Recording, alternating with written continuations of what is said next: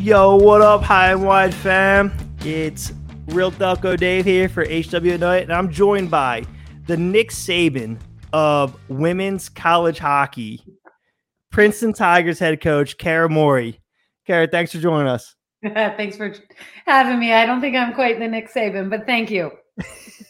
By the way, nice subtle flex with your husband's Lombardi trophy in the background.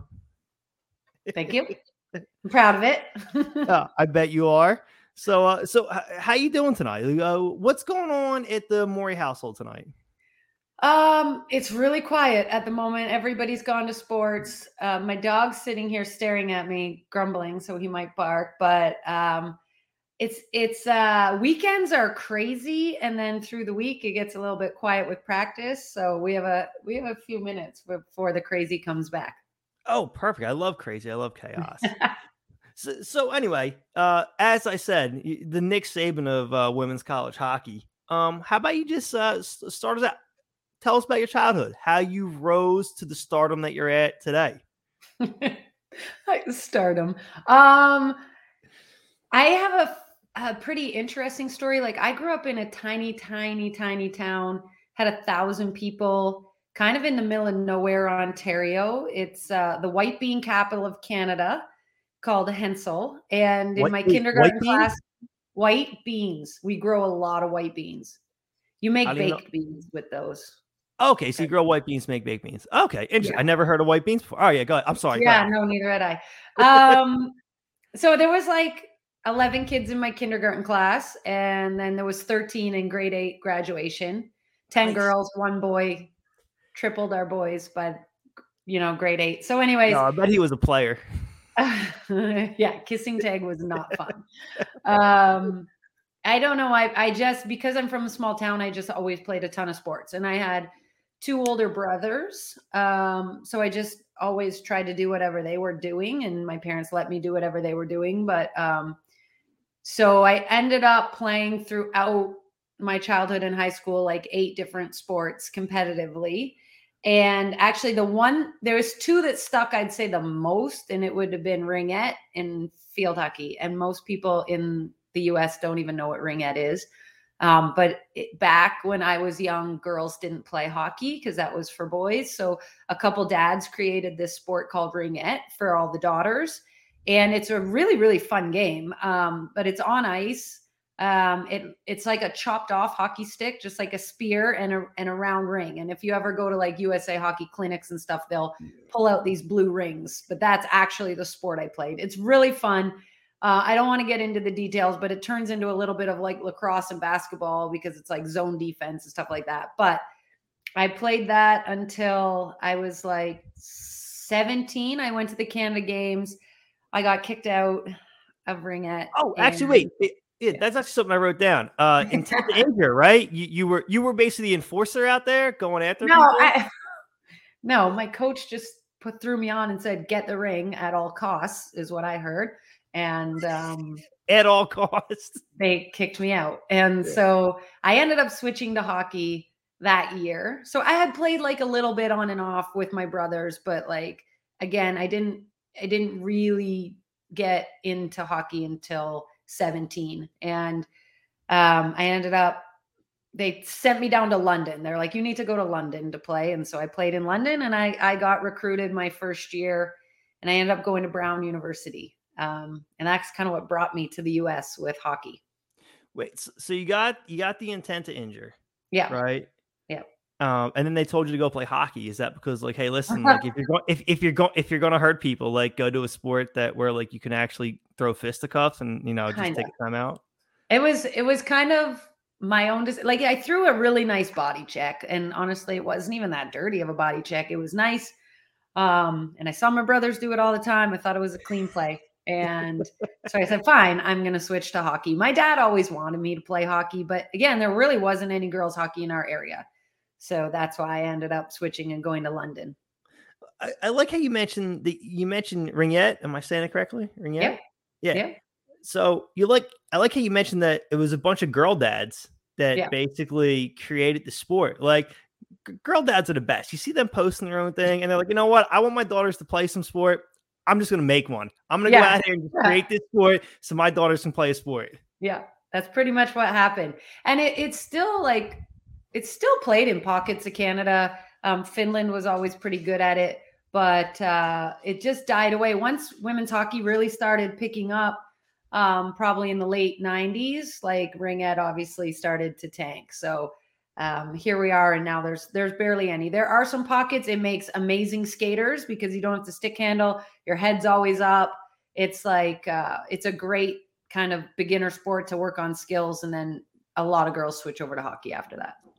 I wonder if you'd see that more often at the youth level for both, men and women. Like if it creates those basic skill lines of vision and skating, you would think that would be something that you'd want, all players to acquire and grow at a young age. It's one of it would be a foundation for a hockey player, right?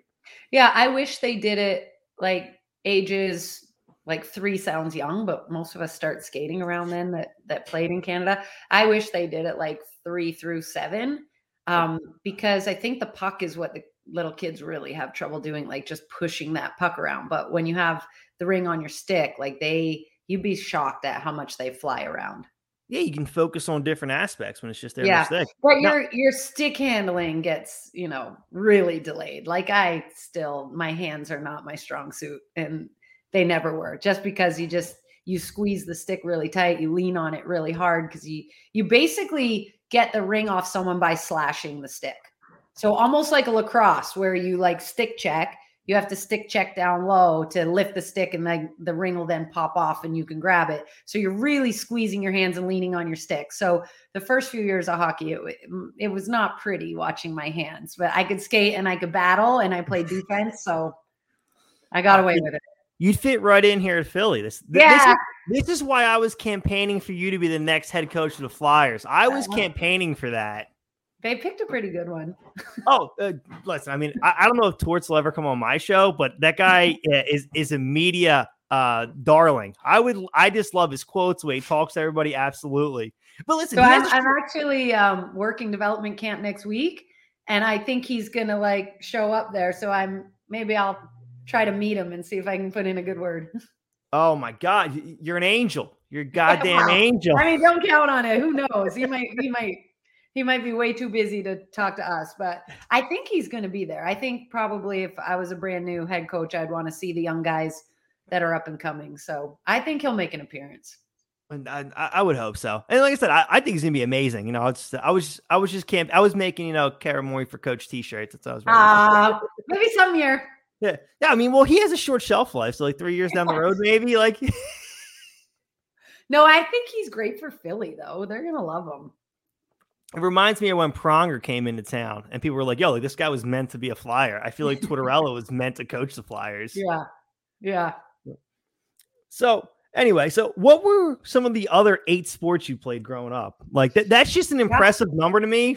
I played 2 sports growing up, which is hockey and football. So, and that was difficult. So I can't imagine playing 8 sports. Well, the system's different in Canada. Like it's changing a lot, and you definitely couldn't do it these days. But we had our school sports and then our town sports. So like I would play in high school, I would play volleyball, field hockey, and usually track and field and soccer. And then one year I played rugby for high school instead of soccer. Rugby?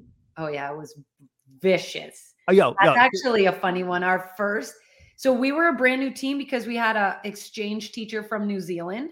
So our gym teachers did like this swap. So he came over and he's like, we're going to learn rugby. And so we're like, great.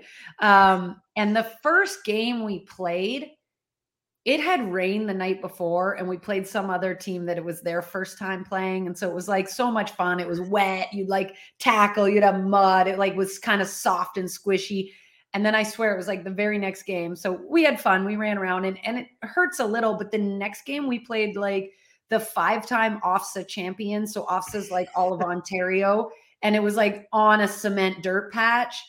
And all I remember is like my code word was red, and they kept yelling out red and throwing me the ball, and I would get destroyed, and it hurt so bad. And it was like falling on concrete. And I was like, this is the worst, like no more. So I only played that one year. And that was when I was like in grade 12, I think. So I was already looking at going to the US to play hockey. And my parents were like, maybe not rugby anymore. It looks a little rough. So anyways, you do those for your school. And then for my towns, like I would play ringette or hockey. And we called it fastball, but you call it softball here, which makes it sound so much lamer, but we call it fastball. So I played we want it to be dainty because you guys are girls. I know. But fastball is awesome. And fastball in Canada is really cool. Men's fastball is awesome in Canada. Wait, so all right, so fastball is softball and there's men's softball. So there's no is there baseball too? Yeah, there's baseball, but men's fastball is so exciting. Interesting. Yeah, men's softball. It's really cool. Men's volleyball in Canada is really popular too. All right, so I only ever did like softball and volleyball, but you mentioned as like intramural stuff. Like we would make like our own T-shirts, make our own team name. Like we were like the Jokers one year, and we just had like cards on our thing, and then we played in a tournament. The only competitive sports I played were hockey and football. But I only thing I know about men's softball leagues are like the beer leagues. Like that's like what like my friends do. I'd never heard of it being like competitive, like our fastball, like you call it. Yeah, it was really like I don't think they have it in like we call it university back home, but college. I don't think they have it like that. But like our towns, I mean, like it's intense. They jump when they pitch. So by the time they land, we're also in meters. Like they're so much closer to the plate and they're throwing it so fast with so much spin on it. I don't know if it's still a thing, but I know it was really popular because our coach played on the boys fastball team. It was really good. I mean, I loved watching it.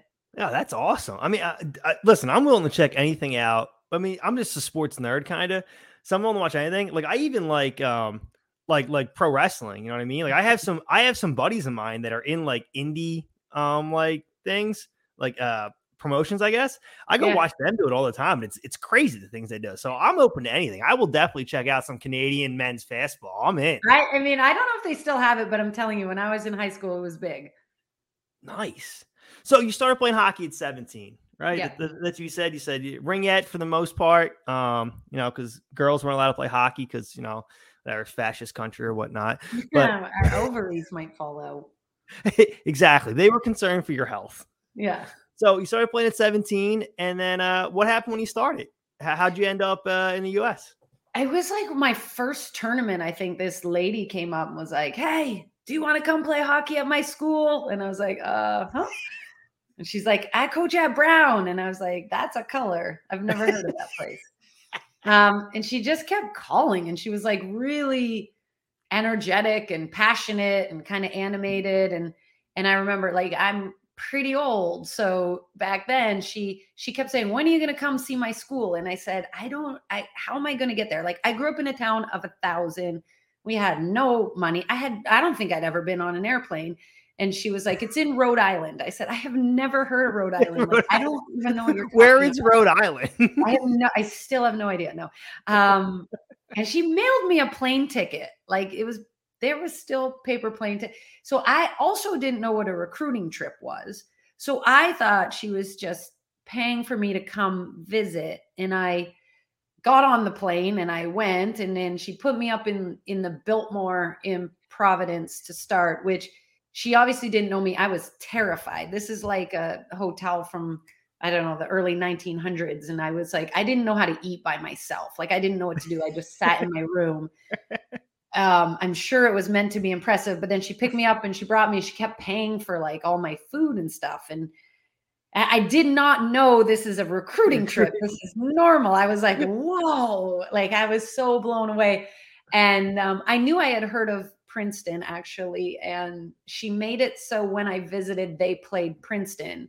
And they put me up in the press box, which is now all illegal, everything she did. But Brown None of this can happen today. None of this can happen today. Can't happen today.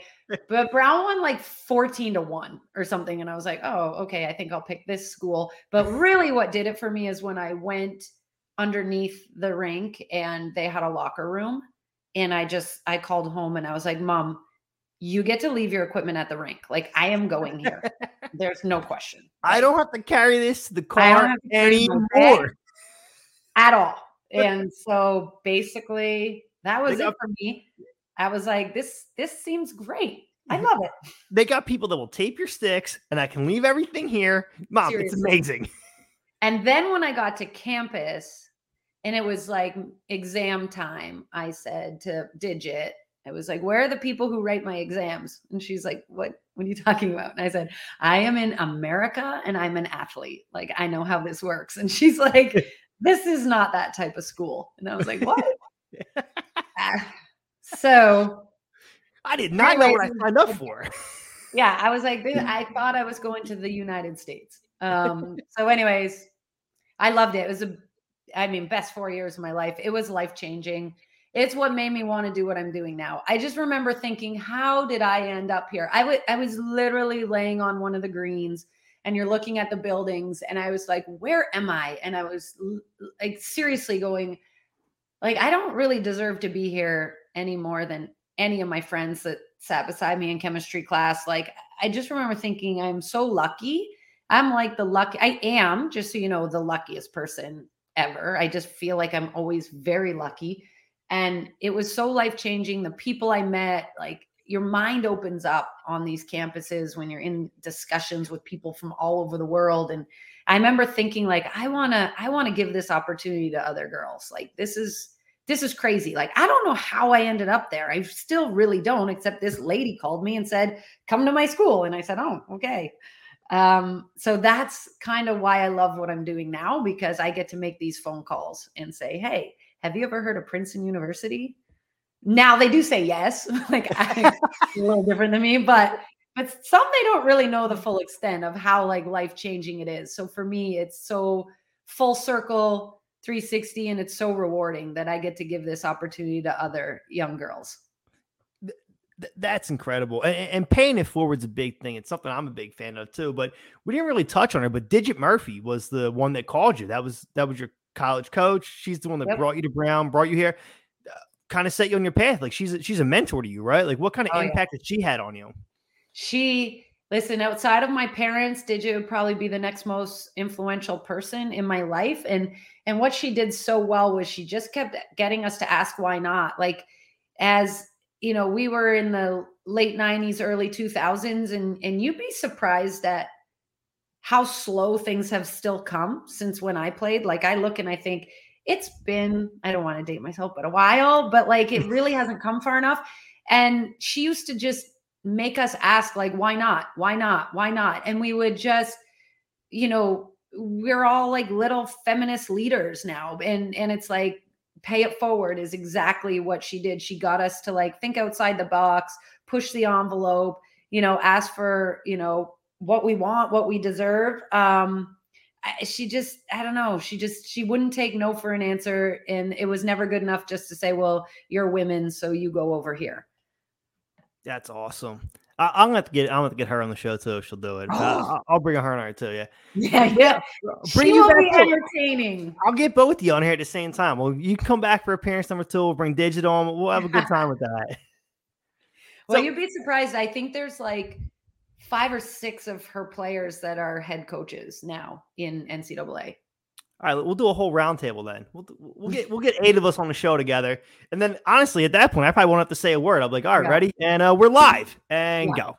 Digit will take it over. For sure. Absolutely, it'll be a hell of an episode. But anyway, so those were college years, though, right? People do crazy things in college.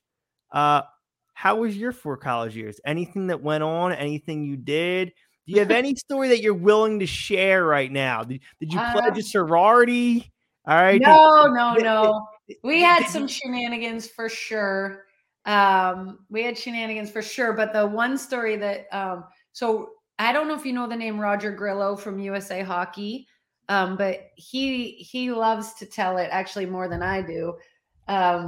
He was the men's coach. What? I said, so another guest. Yeah, you're going to have to bring him on. So he's like, he does a lot with USA Hockey now, but he was the Brown men's coach. And back in the day, like, I didn't love the way the schedule worked out. I felt like we always had the worst ice times. And I dated a guy on the hockey team actually. And, I would get kind of envious of how they were treated. And so basically what would happen was we had this one ice slot on a Monday, but Monday was our day off and it was the early slot. So the guys would just take it from us because it's a better slot and it's supposed to be our day off. But I wanted to go out and use our ice because, as I told you earlier, I had no hands and I wanted to go work on my skills, but they would always come out and take our ice. So I was like, tell me you took that ice rink for yourself and just told all of them to stand there. That's what happened, but it was awful. So I got some of my teammates and they're like, Kara, it's our day off. I'm like, this is principle. We need to go out there and it's our ice. And then Roger, in my opinion, would have them dressed and they would just sit on the bench and heckle us. And again, I wasn't very good. And there's my boyfriend at the time, just with his head down like this. And they're all sitting there watching. And I was like, it was terrifying, embarrassing. And I was just mad because it was our ice, but they would just be like, come on, Kara. Cause I was friends with a lot of them. They'd be like, come on, just get off the ice. Let us look at us. We're all dressed. We're just wasting our time. So then I was like, fine. And then the next week I did again. And he sent the Zamboni on. And then I got really mad. Oh. And I could see him walking down the tunnel and I took a puck and I threw it and I missed his head by inches. And it was really dumb. The men's equipment trainer came up. He's like, Kara, what are you doing? And I was so mad. So I called up the president of the school and it was back in the day, there was literally a phone book and I didn't know. So I'm from Hensel. I just went through and I was like, President Gordon Gee. And I picked up the phone and I dialed the number and I was like, I would like a meeting with the president. And his secretary was like, okay, how about 3:30 tomorrow? I said, sounds great. And I went in and I met with the president and I said, this is the schedule we should have.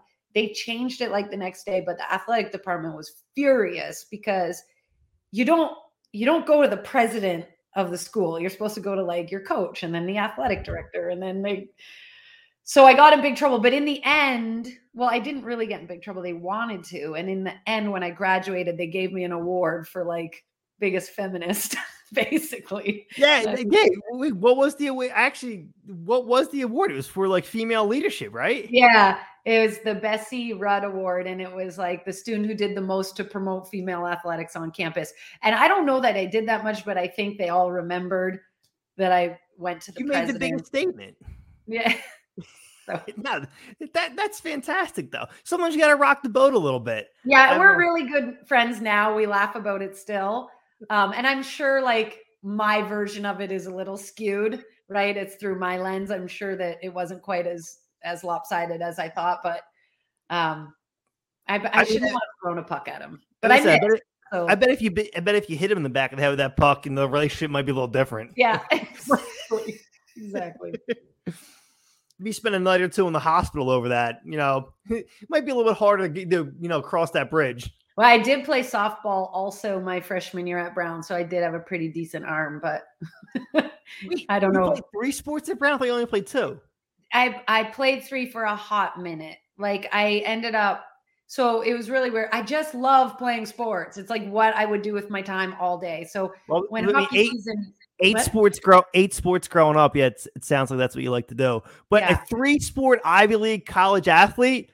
But it wasn't 3 at the exact same time, really, because what happened was my freshman year, I went for hockey. So then when hockey season ended, I was like, what do you mean it just ends?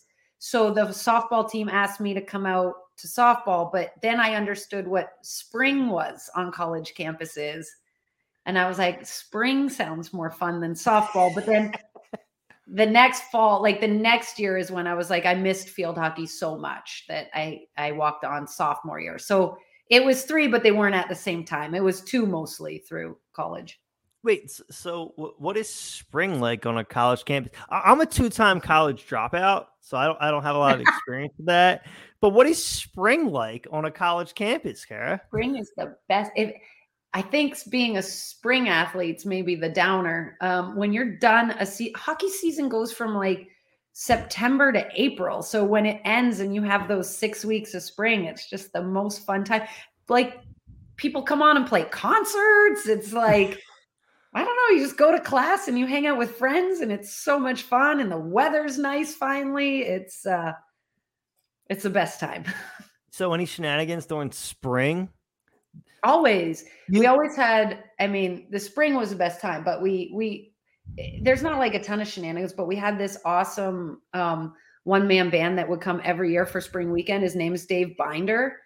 And the entire school, like the frats would bring out couches, and it's like just a huge day concert. It's the most fun ever. It's so much fun so I married a Brown football player. And at our wedding, we surprised everybody with Dave Binder. He played at our wedding. That's how much spring weekend at Brown with Dave Binder means to us. And like people saw him like hiding, and they were like, is that Dave Binder? And then when he came on, it was like the wedding of the century. It was so much fun. That's awesome. The wedding of the century. I love it. So anyway, so we're up through college now. After you left Brown, where to next?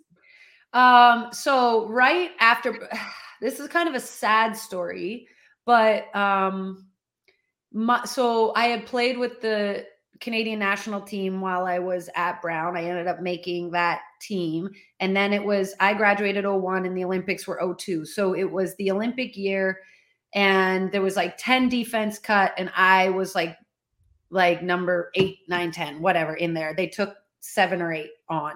So I was like one of the last cut from the 2002 Olympics. That was going to be my plan after graduating. And I remember they said to me, like, I was 22. I had only played like 6 years of the sport. And they're like, defensemen peak at age 27. And I was like, 27? That is so old. Oh my God. Like, I'm going to be married with babies by then, which I was. Do you still feel 27 is old? No, I was the dumbest young kid ever. I was so much better at 20. I was better at 30 than I was at 22. But, you know, your 22-year-old self is a dumb idiot. So I concur. I hung up my skates that year, and I went and I taught and coached at Thayer Academy outside of Boston for a year while Sean was like trying to make it in football. And because we were dating. And then I decided to go back to Montreal to McGill and get a master's and go back and play hockey. So I played pro hockey there and was training for the Olympics and getting my master's. And then the next year, Sean, after going to Europe 3 times, he actually made the Eagles. So, oh yeah, I remember Sean. I was like, what do you do? Like, I'm at home in Canada. We're married. I was going to keep playing hockey, even though we were having a kid. Like I said, married and having a kid, like I knew would happen. But I moved to Philly with him because his paid a lot more. And then when they went, so it would have been 2003, like it would have been 2004 January. They were going to NFC playoffs. And I went home back to Toronto to play hockey, and all the wives were like, what are you doing? We're going to playoffs. I'm like, who's we? Like, I'm going to my own playoffs.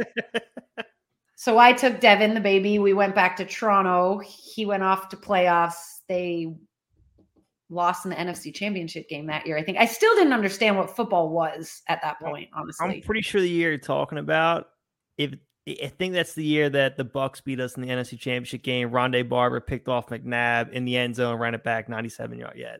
I think they went far.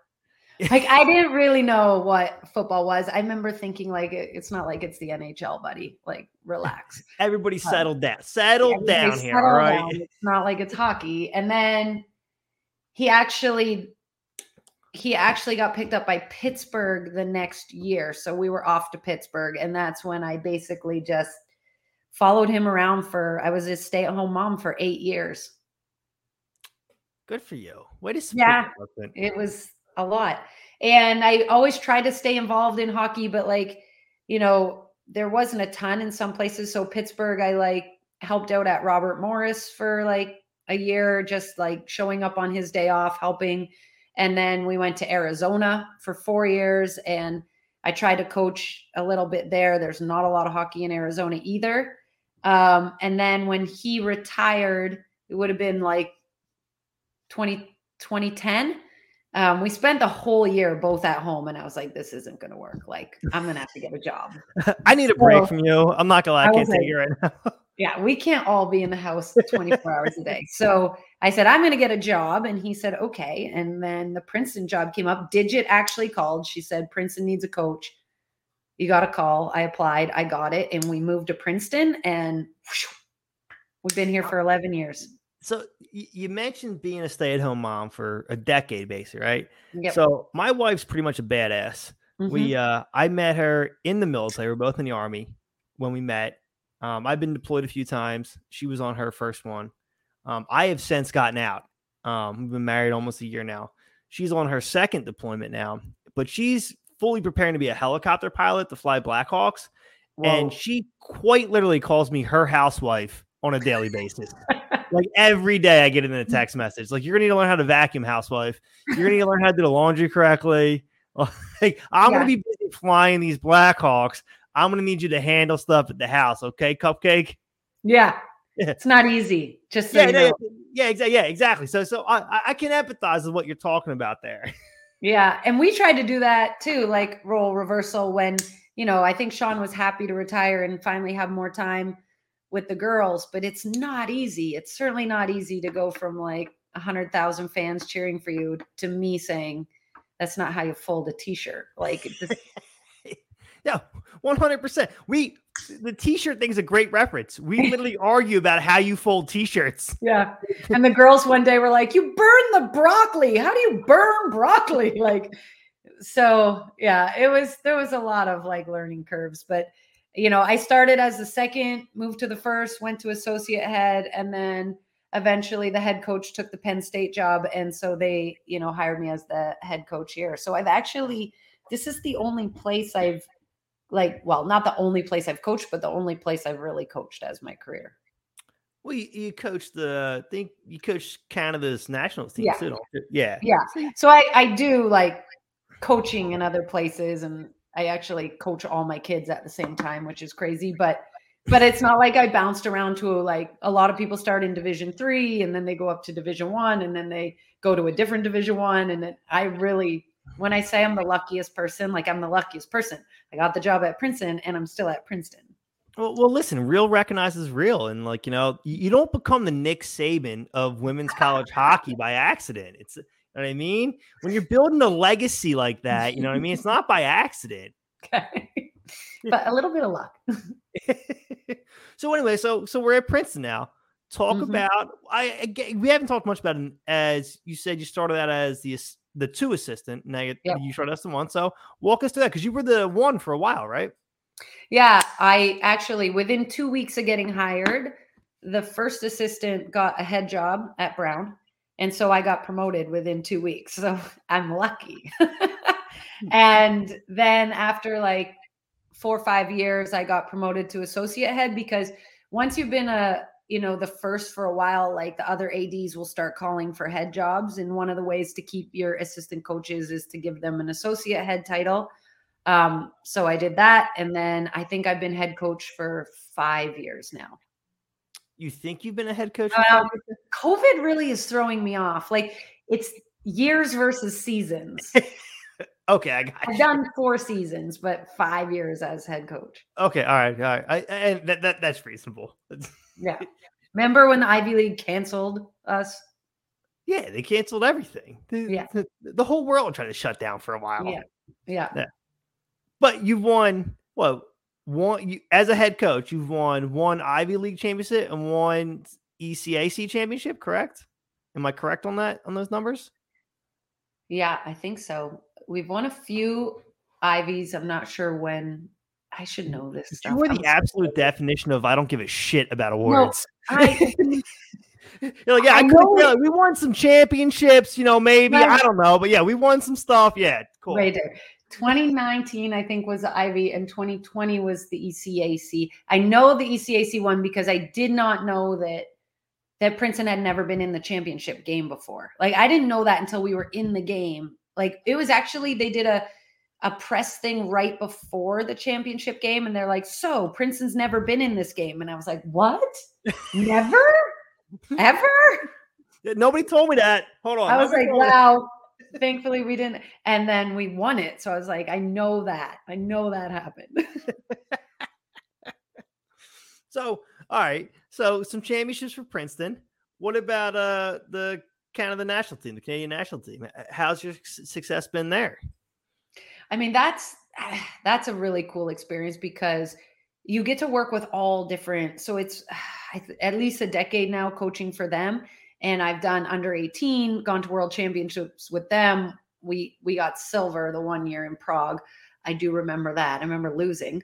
You sound like Peyton Manning. Actually, before we go on, Peyton Manning has a quote saying that, like, I barely remember my wins, but I hate losing so much. I remember all my losses. And I'm paraphrasing, but he came out saying that. Like, I hate my losses so much. I remember them all. So I barely remember the win. So I get what you're saying with that. I mean, yeah, the winning feels great because you see their faces. Like I love looking at them when they win, but like, I don't remember my feelings. I remember what it feels like when I lose. Like, you're like, oh, I let them down. When they win, they win. And when we lose, I lose. Like, if that makes sense. Yeah, no, that's a good coach mindset. I think Andy Reid, who was the Eagles football coach for a long, Sean played for him. Yep. Yeah. Sean played for him. Andy Reid was a big guy about taking responsibility on the losses, but praising his guys when they got the wins. But he would always come up to the press conference. Yep, nope, I needed a better game plan. I needed to make a better decision. Like, whenever it was a loss, he always put it all on himself. And I think that's why his players, I'm sure Sean probably talked about it. I think that's why his players liked him so much. Yeah. And would play for him. And football coaching is like, you do have way more influence, I think, than hockey. Like, I would look at Sean's playbooks, like, and when I say look, I mean glance, because they're this fat and how much they study. And like, it's a chess game with humans. So the coaches, they have so much more impact, especially on game day. When you're coaching on game day for hockey, it's kind of like when you take the training wheels off your kid's bike. Like, you hope you prepared them well enough. And if they fall down, you hope they get back up. But like, there's not a lot you can do except be like, you can do it. I believe in you. Like, you're not involved in every action. Yeah. Yeah. You make a couple tweaks. You can help them. Like, if they're feeling a lot of pressure from the forecheck, you can like give them some things. You can tweak your special teams. But like, for the most part, like in football, you're literally like punch, counter punch, punch, counter punch, like reading the defense, calling out what you see, cover two. I don't even really know it well, but I'm just like, it's so much of the coach being involved. So I can see why he definitely would feel, if I feel it when we have much less of an impact, I'm sure he felt like the game plan was an issue in football. Yeah, no, but I think that's a characteristic of a good coach, though. Like, if that's how you feel about it, if you feel like you somehow let the team down, well, that's kind of a role you have to fill. Like, it's one of the downsides of being in that position, I think, right? Yeah, for sure. Yeah, absolutely. So, I mean, so the success you've had so far as the Nick Saban of women's college hockey, yes. Like the culture you're building, what do you think you're doing right that's building this program up? So culture is so important to me. And I always did know it kind of innately as an athlete and as a young coach.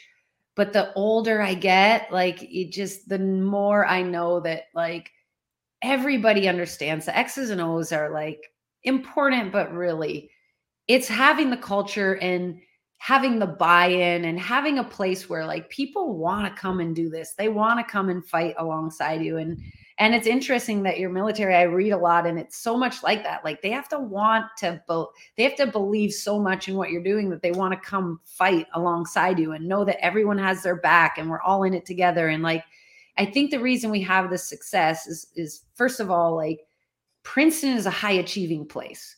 So when I first came, like, the team was kind of mediocre. It always was kind of mediocre. And I couldn't figure it out because to me, it's the best academic institution. So why would it not be the best at athletics also? I don't think they're inversely related. Like, high achievers are high achievers. So they've got to be drawn. High achievers are drawn to being the best at everything they do. So let's find people who want to excel both in the classroom and on the ice. And let's just start demanding this. Like, we are great and we are going to be great. And we're going to be known as a women's hockey powerhouse.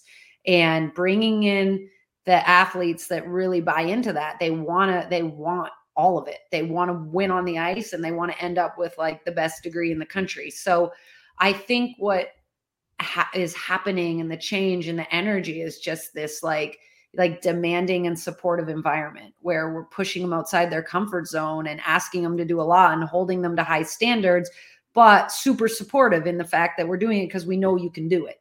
And then when they achieve those things, they feel so proud of themselves, and that just keeps bubbling and building and building and building. No, I 100% agree with what you said. Like, if you want a quality life, you need to surround yourself with quality people. Like, there's been many things written about that. What you want out of life, you need to bring that into your life. So like, cut the negativity out. So bring good people around, people that want to succeed. It's going to make you want to succeed too. You know what I mean? So yeah. I think that's exactly what you're talking about. Like, bringing in those quality people. They want to be successful in every aspect of their life. So whether it's athletics, academics, socially, whatever it is, people want to be successful. People want to be around successful people. It's how you're supposed to do it, I think. Yeah. And at the beginning, you're not always getting like the very top athletes at 17 coming, right? Because you're a program that's not been at the top. So it was also about developing those athletes that are just below that top one. And I think we did a really good job of that in the last, 10 years, like really taking players that were kind of underlooked, like, just under that bubble of national team and developing their game and developing their compete level and their confidence. And then all of a sudden now they're in these programs and now people are like, oh, you go to Princeton. And we ended up honestly, like getting some of the top Canadian players that decided, they often look at Cornell if they want Ivy. It's close to the border. It's red and white. It's kind of weird, but we stole a couple of those young athletes. They did super well. And then when they're like, oh, they go to Princeton, maybe I should look at Princeton. And then, we got Sarah Fillier because of the culture we built. And Sarah Fillier is arguably the best player in the world. And so she is going to be a junior for us. She actually should have graduated, but with COVID and the Olympic year, she had 2 years off. And now she's like the face of hockey. So people like, when she picked Princeton, like we had been good. We went to NCAAs. We went to the tournament. We had won, I think, our first of 3 Ivy championships in a bit. So we were starting to turn heads. But when she picked it, people were like, Princeton. And now I feel like people, it's like, oh yeah, Princeton's a women's hockey place. Yeah, so you had to build that up and you've built that brand. But what was it like doing that recruiting to begin with? Like identifying players, making this, what was it like when you were trying to build it up? Like what was the recruitment process like? I think part of my ignorance and like optimism, like I thought when I took the job, I was like, who doesn't want to go to Princeton? This can be the easiest job of my life. Are you kidding? Like, this is Princeton. And so I went in with that mindset, like, this is the greatest place ever. Who doesn't want to go here? And at first people were like, no. And I was like, what? But I think why would you say no? I know. And I think that's why they started to say, oh, really? Because I'm like, why would you not want to go to Princeton? And I feel like my opinion of Princeton made them think about it differently. So it wasn't like the beginning wasn't so easy as I thought it would be. I really thought everyone would be like, oh, Princeton, oh my goodness. But people were like, that sounds hard. I'm like, yeah. I'm like, but you can do hard things. So anyways, it was harder at the beginning, but you learn to find kind of pockets and you learn to identify which people are going to be drawn to it. And then once you kind of find your pockets, like you can find the better players in those pockets. So it was a learning curve, but it was a big part of like recruiting. I'd say we started recruiting hockey players that were also smart. Well, I feel like you have to be smart to go to Princeton. Like you can't. Yeah, but I think it used to be like smart people who also played hockey. So hockey became the priority. I got you. I get what you're saying. Yeah. Yeah. I don't know anyone's GPA when I'm recruiting them. Like I ask that much later on down the thing. I want the best hockey players that are going to fit into our culture. And if they're the best hockey player, but they don't fit our culture, they're out. But I don't look at their academics first. I look at those after and say, okay, yes, you can do this. So outside of hockey, I guess not outside of it, but you're also a big proponent of developing women and female leaders. Yeah. Seminars, counseling, training sessions. Yeah. Um, Tell us some about that you're doing outside of just coaching at Princeton's women's lifeline team. Like, what else are you doing to develop future female leaders of the world? It really kind of took off during COVID when they canceled our season, because I was trying to find ways to stay engaged with my players, stay engaged, professionally, and keep, my mind. And COVID was a hard year, right? So I think that I always was passionate about motivating and developing female leaders. I just use hockey as a platform. So when I was a teacher, it was the same mission. I just was teaching biology, but I'm using a platform to motivate, develop, and help create the next generation of female leaders. It's always been something, and it's something that Digit kind of just pushed through down into me. Like it just took over my mission. So I started just like deliberately doing stuff. So I'll do a lot of speaking lately, and it's not just like women. Like, surprisingly, I've gotten a lot of calls from like coaches sites. Like, I just went to Ann Arbor at Michigan to do a presentation for all the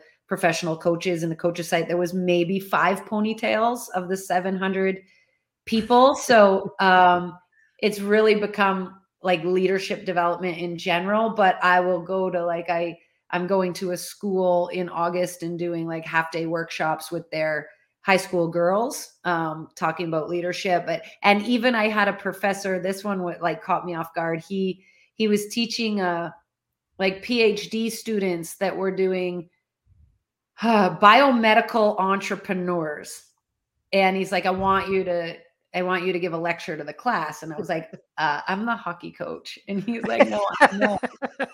I know who you are. Like, and he's like, what you do with your team is exactly what these guys are going to need to do when they assemble a team. And it really translates. So I talked to them about like how to lead a group and get them going on the same page, and, how to not just like set up your team, but how to basically get them clicking together towards common goal. So it's taken off in a lot of ways.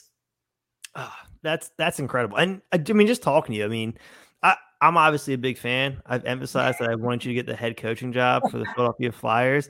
But no, just talking to you, you can tell you're a natural leader and you have a lot to pass on to everybody else, which is incredible. And the fact that it's taken off that way and you are impacting those lives is awesome. Thank you. Yeah. Thanks. So we're winding down now. We're pushing up on the 50-minute mark. So near the end of my shows, I like to always give my guests a platform to stump for anything, any cause they want, emphasize, highlight, shout out, whatever they want. So the floor is yours. Any program, whatever you want to talk about, anything that you're passionate about, it's all you right now. Go ahead. Oh my goodness. I actually should have prepared. Well, one of the trends that I love that we're seeing that's way too late now is this big infusion of women in the men's game. I think that forever since I was being recruited, it was always natural that men would come over and be involved and coach the women's game. And the argument was always that, oh, the game is just so different. It's so different. Like, a woman could never coach the men. But I was like, if it's so different, then why is it so easy for men to be coaching us the entire time? Right. And I would see it in the NBA. I actually went to school with Lindsay Gottlieb, who she coached in Cleveland after she was a college coach and went back. So it's something I'm like talking to her about her whole path. But I think we got to be careful that it's not gimmicky and we're not doing it just to like say, okay, we're putting women in places. They need to be qualified and they need to be making an impact. But I think seeing Wickenheiser get promoted and Megan Hunter get promoted, it is time that we have women behind the bench on the men's side. And that was weird. Like, so when I said yes to Flyers camp last year, like I was terrified. I never let people know I'm terrified, but like, I was like, what if these guys don't listen to me? Like, what if they just look at me like this blonde lady? Like, why is she here? And what are the coaches going to be like? And I thought maybe I should say no. And then I was like, you can't say no. Like, you've got to do this. You've got to like be brave and go there and try it. And it was one of the best experiences because of how the players responded. Because at first it was like I was a unicorn when I walked in. Like they were like, "What is this?" And they had to put curtains up where there should be no curtains. They just didn't know how. There was clearly no women down there. But as soon as I got my skates on, had my gloves and whistle, like it was like I was a hockey coach and they were players, and they did not care. They really, and I was nervous, but they were. And then for me, realizing like these are the exact same guys I coach. They're all college age guys. They make all the same mistakes that our players are making. They need development in all the same areas. They just like are bigger, faster, stronger.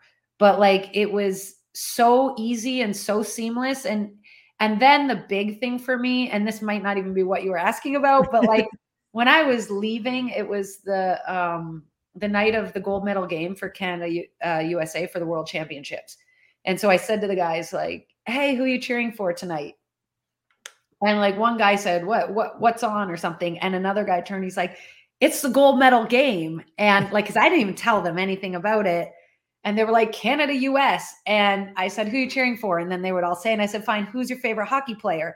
And one guy goes, "Hillary Knight." And then someone said Kendall Coyne. And someone was like Decker. Nice. And then they were like Poulin. And they were naming all the names. And then one guy who was shy turned and he said, "You coach Sarah Fillier, don't you?" And I was like, "Yes." And she's a brand new person coming into the national program, and he knew it. And so that's when I realized like we're at a place where this can happen. Wait, who is the guy that turned around? I you don't remember his name? Listen, there was a lot of guys and they look very different with their helmets on than when they're all showered eating and then we're showered and eating. So if you put his gear on, I could probably tell you who it was. It was one of the draft, like one of their young draft picks. But anyways, I was so impressed. And I realized like the sport is now at a place where you see the NBA where they have respect for the women who play. And I think the NBA did that so well. Like the NBA guys saying, if you don't like women's basketball, then you don't like basketball, you know, like, and these guys probably skate with a lot of these players in the summer, or they skate with college players in the summer and they skate together and they have such respect. And so when I was coaching them, they were just like normal. "Hey, coach," that's all it was. And so I feel like we're at a good point now where we're starting to see women come into the game. We shouldn't be used as like token figureheads, but meaningful interaction and helping out and opening doors. And so I think that's really cool right now. You're seeing a big flood happening. Yeah, I definitely don't think that the women in hockey are used as tokens at all. I think they're intelligent. They know the game. They played the game. Absolutely. So I think we're absolutely at that point. I've actually wanted to put together a women of hockey episode, like a roundtable, that I would love to do at some point. But yeah, I think, especially the most recent USA women's hockey team made a huge impact. Like they are still having an impact right now with the way they've been involved with the NHL and training and coaching and even refereeing, all that stuff. So, yeah, I mean, I agree with you 100% without a doubt. Yeah, it's awesome. It's going to be cool to see how far it goes. Without a doubt. All right. Well, HW at Night, High and Wide fam. Thanks for hanging out with us. We were graced with the presence of the Nick Saban of women's college hockey, Kara Morey. I'm the Real Delco Dave. Thanks for hanging out with us tonight, guys.